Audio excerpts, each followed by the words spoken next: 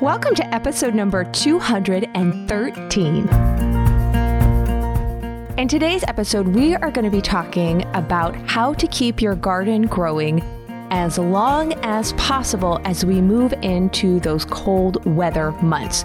So specifically, which crops you can let stay in the ground that you don't have to harvest in most areas of the country. And we'll talk about how this applies to your direct weather as well. And ways that you can extend the growing season of certain crops, even if you are getting those killing frosts, and the difference between a killing frost and a hard freeze. So we're going to be covering lots of things in the garden today. And welcome to the Pioneering Today podcast with me, your host, Melissa K. Norris, where we are all about living homegrown and handmade, using modern homesteading to raise, preserve, and cook our own organic food no matter where you live. Thank you so much for joining me. And today's topic is one that I get excited about because with homesteading and gardening, one of our goals, and I think many a homesteader and gardener's goals, is to be able to grow as long as possible so that we can harvest that fresh food. And then, of course, what is not able to grow anymore because of the growing season, we'll be preserving it. And I love being able to preserve my food for year-round eating. But I really love when I can just continue to extend its growing time outside and just be able to harvest straight from the garden instead of always going to the pantry shelves. But it's always going to be a combination of that in most places and areas of the country because most people aren't able to grow all of the crops all year round, no matter what. So as you move into the fall and winter months with the garden and you begin to experience those killing frosts, there are some crops that will continue to grow just fine and you can leave out in the garden without really doing anything to them. And then there's others that with just a little bit of work, you can extend that growing season on them much longer. So let's cover first, what is the difference between a killing frost and a freeze? A killing frost is when the temperatures are usually below 30 degrees Fahrenheit, so in the high 20 degrees range, and it kills off all of the vegetation. So any of your warm weather plants, it's going to freeze. All of the green parts, everything that's above ground is going to freeze.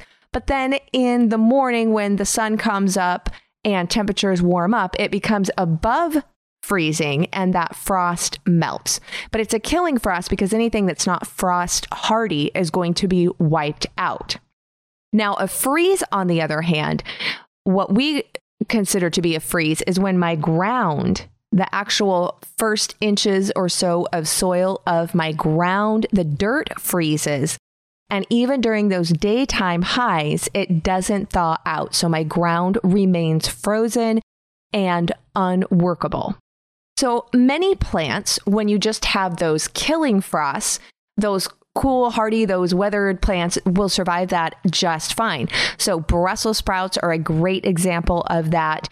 Broccoli, cabbage, bok choy, carrots, those all will survive a hard frost just fine. In fact, our kale is getting froze every night. And same with the Brussels sprouts. They're getting the hard frost. And then during the day, I'm able to go out once the frost has melted off of the leaves and harvest them. In fact, they're improved. The flavor of them is so much better when they go through that hard frost. What happens when you begin to get those colder temperatures of those hard frosts, though, is most of those plants, they really slow down on their production and their growing. It kind of sends them into hibernation mode. At least it does for me. And so whatever size they are, once those really start to hit, the Brussels sprouts will continue to grow a little bit more, especially the smaller ones. But the kale isn't really producing very many more new leaves or that type of a thing. So I'm basically just harvesting off of what's already there. But the flavor's improved and the cool weather that we're having like that will keep it out in the garden just fine without me needing to bring it in or do anything to it. And we'll harvest off of our kale and off of our Brussels sprouts and off of the cabbage when it's in that state before we're now not talking the ground's frozen yet, just we're getting those hard frosts. I'm able to harvest and leave those in the ground and just harvest right off of the stalks, clear into the kale was last year was all the way into February until we had too much snow and I couldn't get to it anymore. And the Brussels sprouts we actually ended up harvesting all that we had planted. We planted more this year all the way to the first part of December. So those are great because I really don't need to do anything to them. They just keep right on trucking through the frost. Same thing with the carrots. As long as the ground isn't frozen enough that I can't actually dig down and get in there, I can just keep pulling up my carrots. They're more sweet as well, but they pretty much will stay the same size that they are. So that's great because whatever is of large enough harvestable size, I can just leave out in the ground underneath, and it's a root vegetable. You can mulch it to help prevent the ground from freezing so that you can pull them out easier throughout the winter months, provided that you don't get a ton of snow on top, because then it's pretty much impossible to dig through it and get them if it's very deep. But carrots will overwinter in the ground just fine. In fact, that's what you need to do if you want to seed save so that come springtime, then they're a biennial. They'll start to produce flower blossoms the following year, and then you'll get your seed off of them. And of course, garlic you plant in October in most areas and climates, and it stays in the ground. We do mulch ours, so I put straw over top of it and we mulch it, and that will just stay in the ground all winter. And then as soon as temperatures are right in the late winter, early spring, it will begin to sprout and grow and then be ready to harvest next July. So that's another root crop that you're just going to leave in the ground. In fact, you have to in order to grow it. But when it comes to our beets are not as cold hardy as many of these other crops that we've already talked about, and kind of the same with your lettuce and even your Swiss chard. It will survive some cold temperatures, but mine, when it's that day in and day out and we get a lot colder, mine don't really do so great, just totally unprotected. Now, with your beets, some people, if you live in a more mild temperature or mild gardening zone, so typically think about like a gardening zone 8, sometimes 7, but usually like gardening zone 8 or warmer, you're able to leave your beets in the ground all winter, usually providing some layer of mulch on top still. And you can just leave them in the ground like you do carrots, and you come out and dig them. A lot of people will do the same thing with potatoes. They'll just come out and dig them up as they need them, provided there's not a ton of snow cover. I know I keep saying that, but there's going to be circumstances that's going to be harder to do, but a lot of climates can do that just fine if they don't get a lot of snowfall and the ground doesn't freeze really deep down into the topsoil. Now, here where I live, I can let my beets stay in the ground for probably about 4 weeks after we really start to get consistent hard frosts, but I can't leave them in all winter because we will get where the ground will freeze, and we'll have that for maybe 2 to 3 weeks, and then we'll get a warmer spell in the Pacific Northwest with our rain, which will, all that cloud cover then warms things up just enough that things thaw out. And then we're getting a deluge of rain. And so it's that thaw and freeze cycle with a lot of moisture that if I leave my beets in the ground to try to overwinter them, they end up rotting, which is not good. So I've got a little bit of a window where I can do that. But one of the great things about this time of year that you can do with those crops, like I said, the ones that aren't quite as cold tolerant or as cold hardy that I mentioned, those crops, if you put some type of cover over or cold frame, you are likely going to be able to grow them. Maybe not all the way through the winter. I can grow lettuce all the way through the winter with a good cold frame cover, but many of those crops, you'll be able to extend them longer, and then you'll be able to harvest off of them throughout the next few weeks. This is especially true of my beets. So I have row covers over my beets that I put out on the beets that aren't large enough to harvest yet. So even though I planted them in August, they're not quite big enough for me to pull up. The root needs more time to develop, but because we're getting those colder temps, it really won't grow anymore. It's at the size it's going to stay.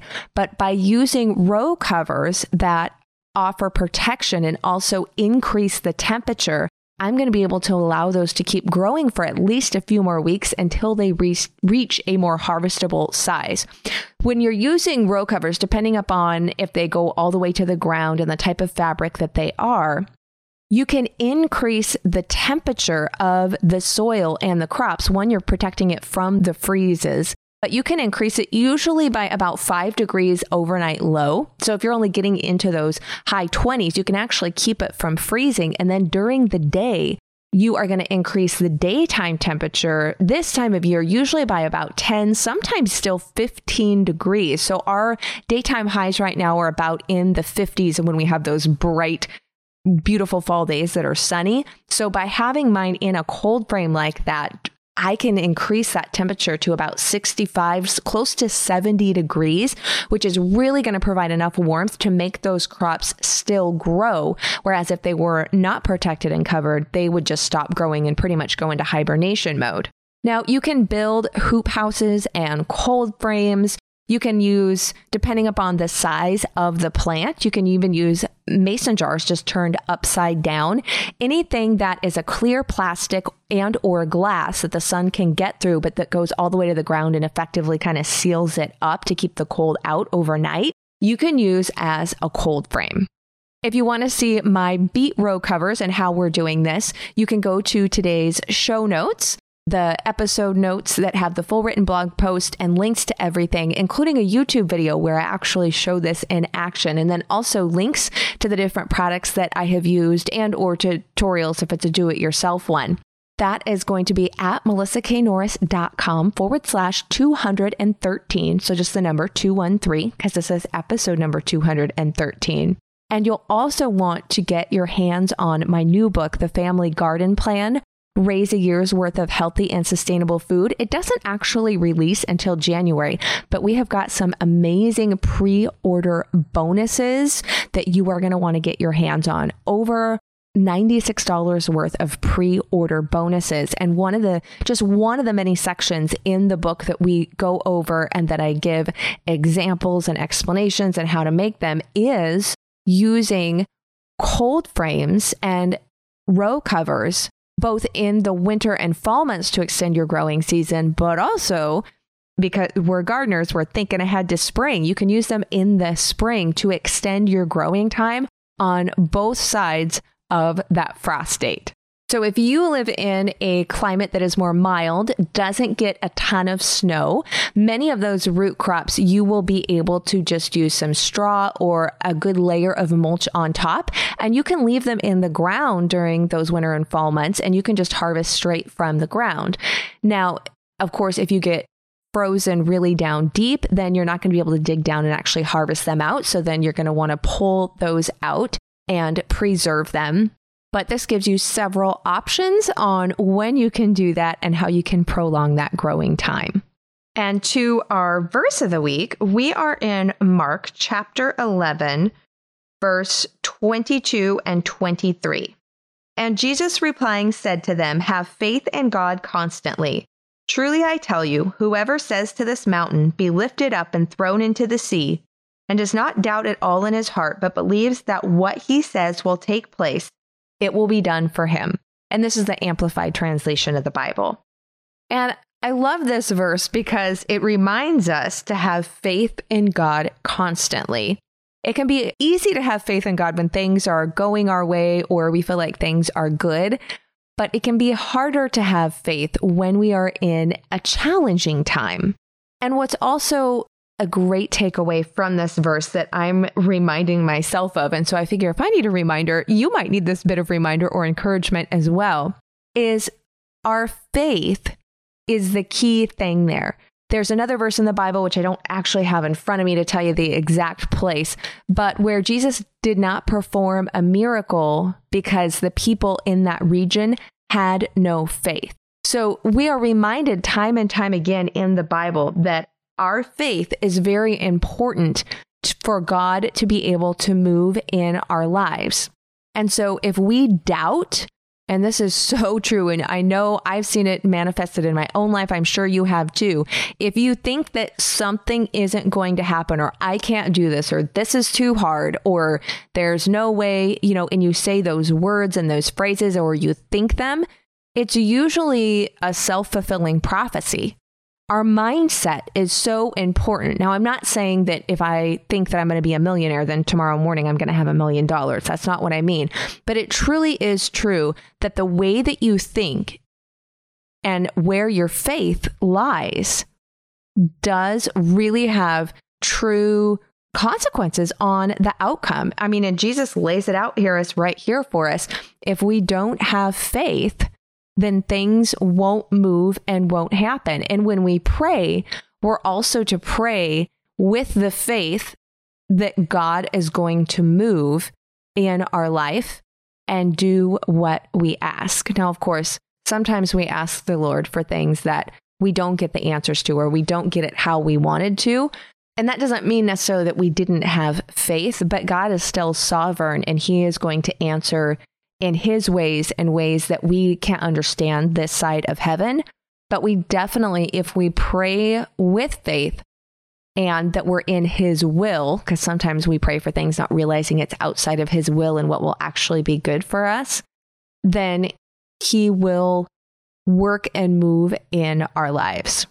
Thank you so much for joining me on today's episode. I can't wait to be back here with you on our next episode, where we are going to be talking about our upcoming series on raising your own beef, where to get grass-fed, good home-raised beef if you're not able to grow it yourself, and then what to do on Butcher Day, either if you are butchering your own cattle or if you are getting in beef from someone else through a butcher, what you need to know and how to call in your cut and wrap order and how to decide which cuts that you want in order to get the absolute most out of your beef. So I am very excited for this series. Many of you asked me for this, so we are working on that. It's going to be coming out shortly. So make sure that you hit subscribe, whatever app you are listening to this on, so that you don't miss anything in that series. And I would love to know, either via a review or in the comment section of the blog post that goes with this episode, if there is any series or topics that you would like me to cover in upcoming either videos and or the podcast. Okay, bye for now, and I will see you very soon.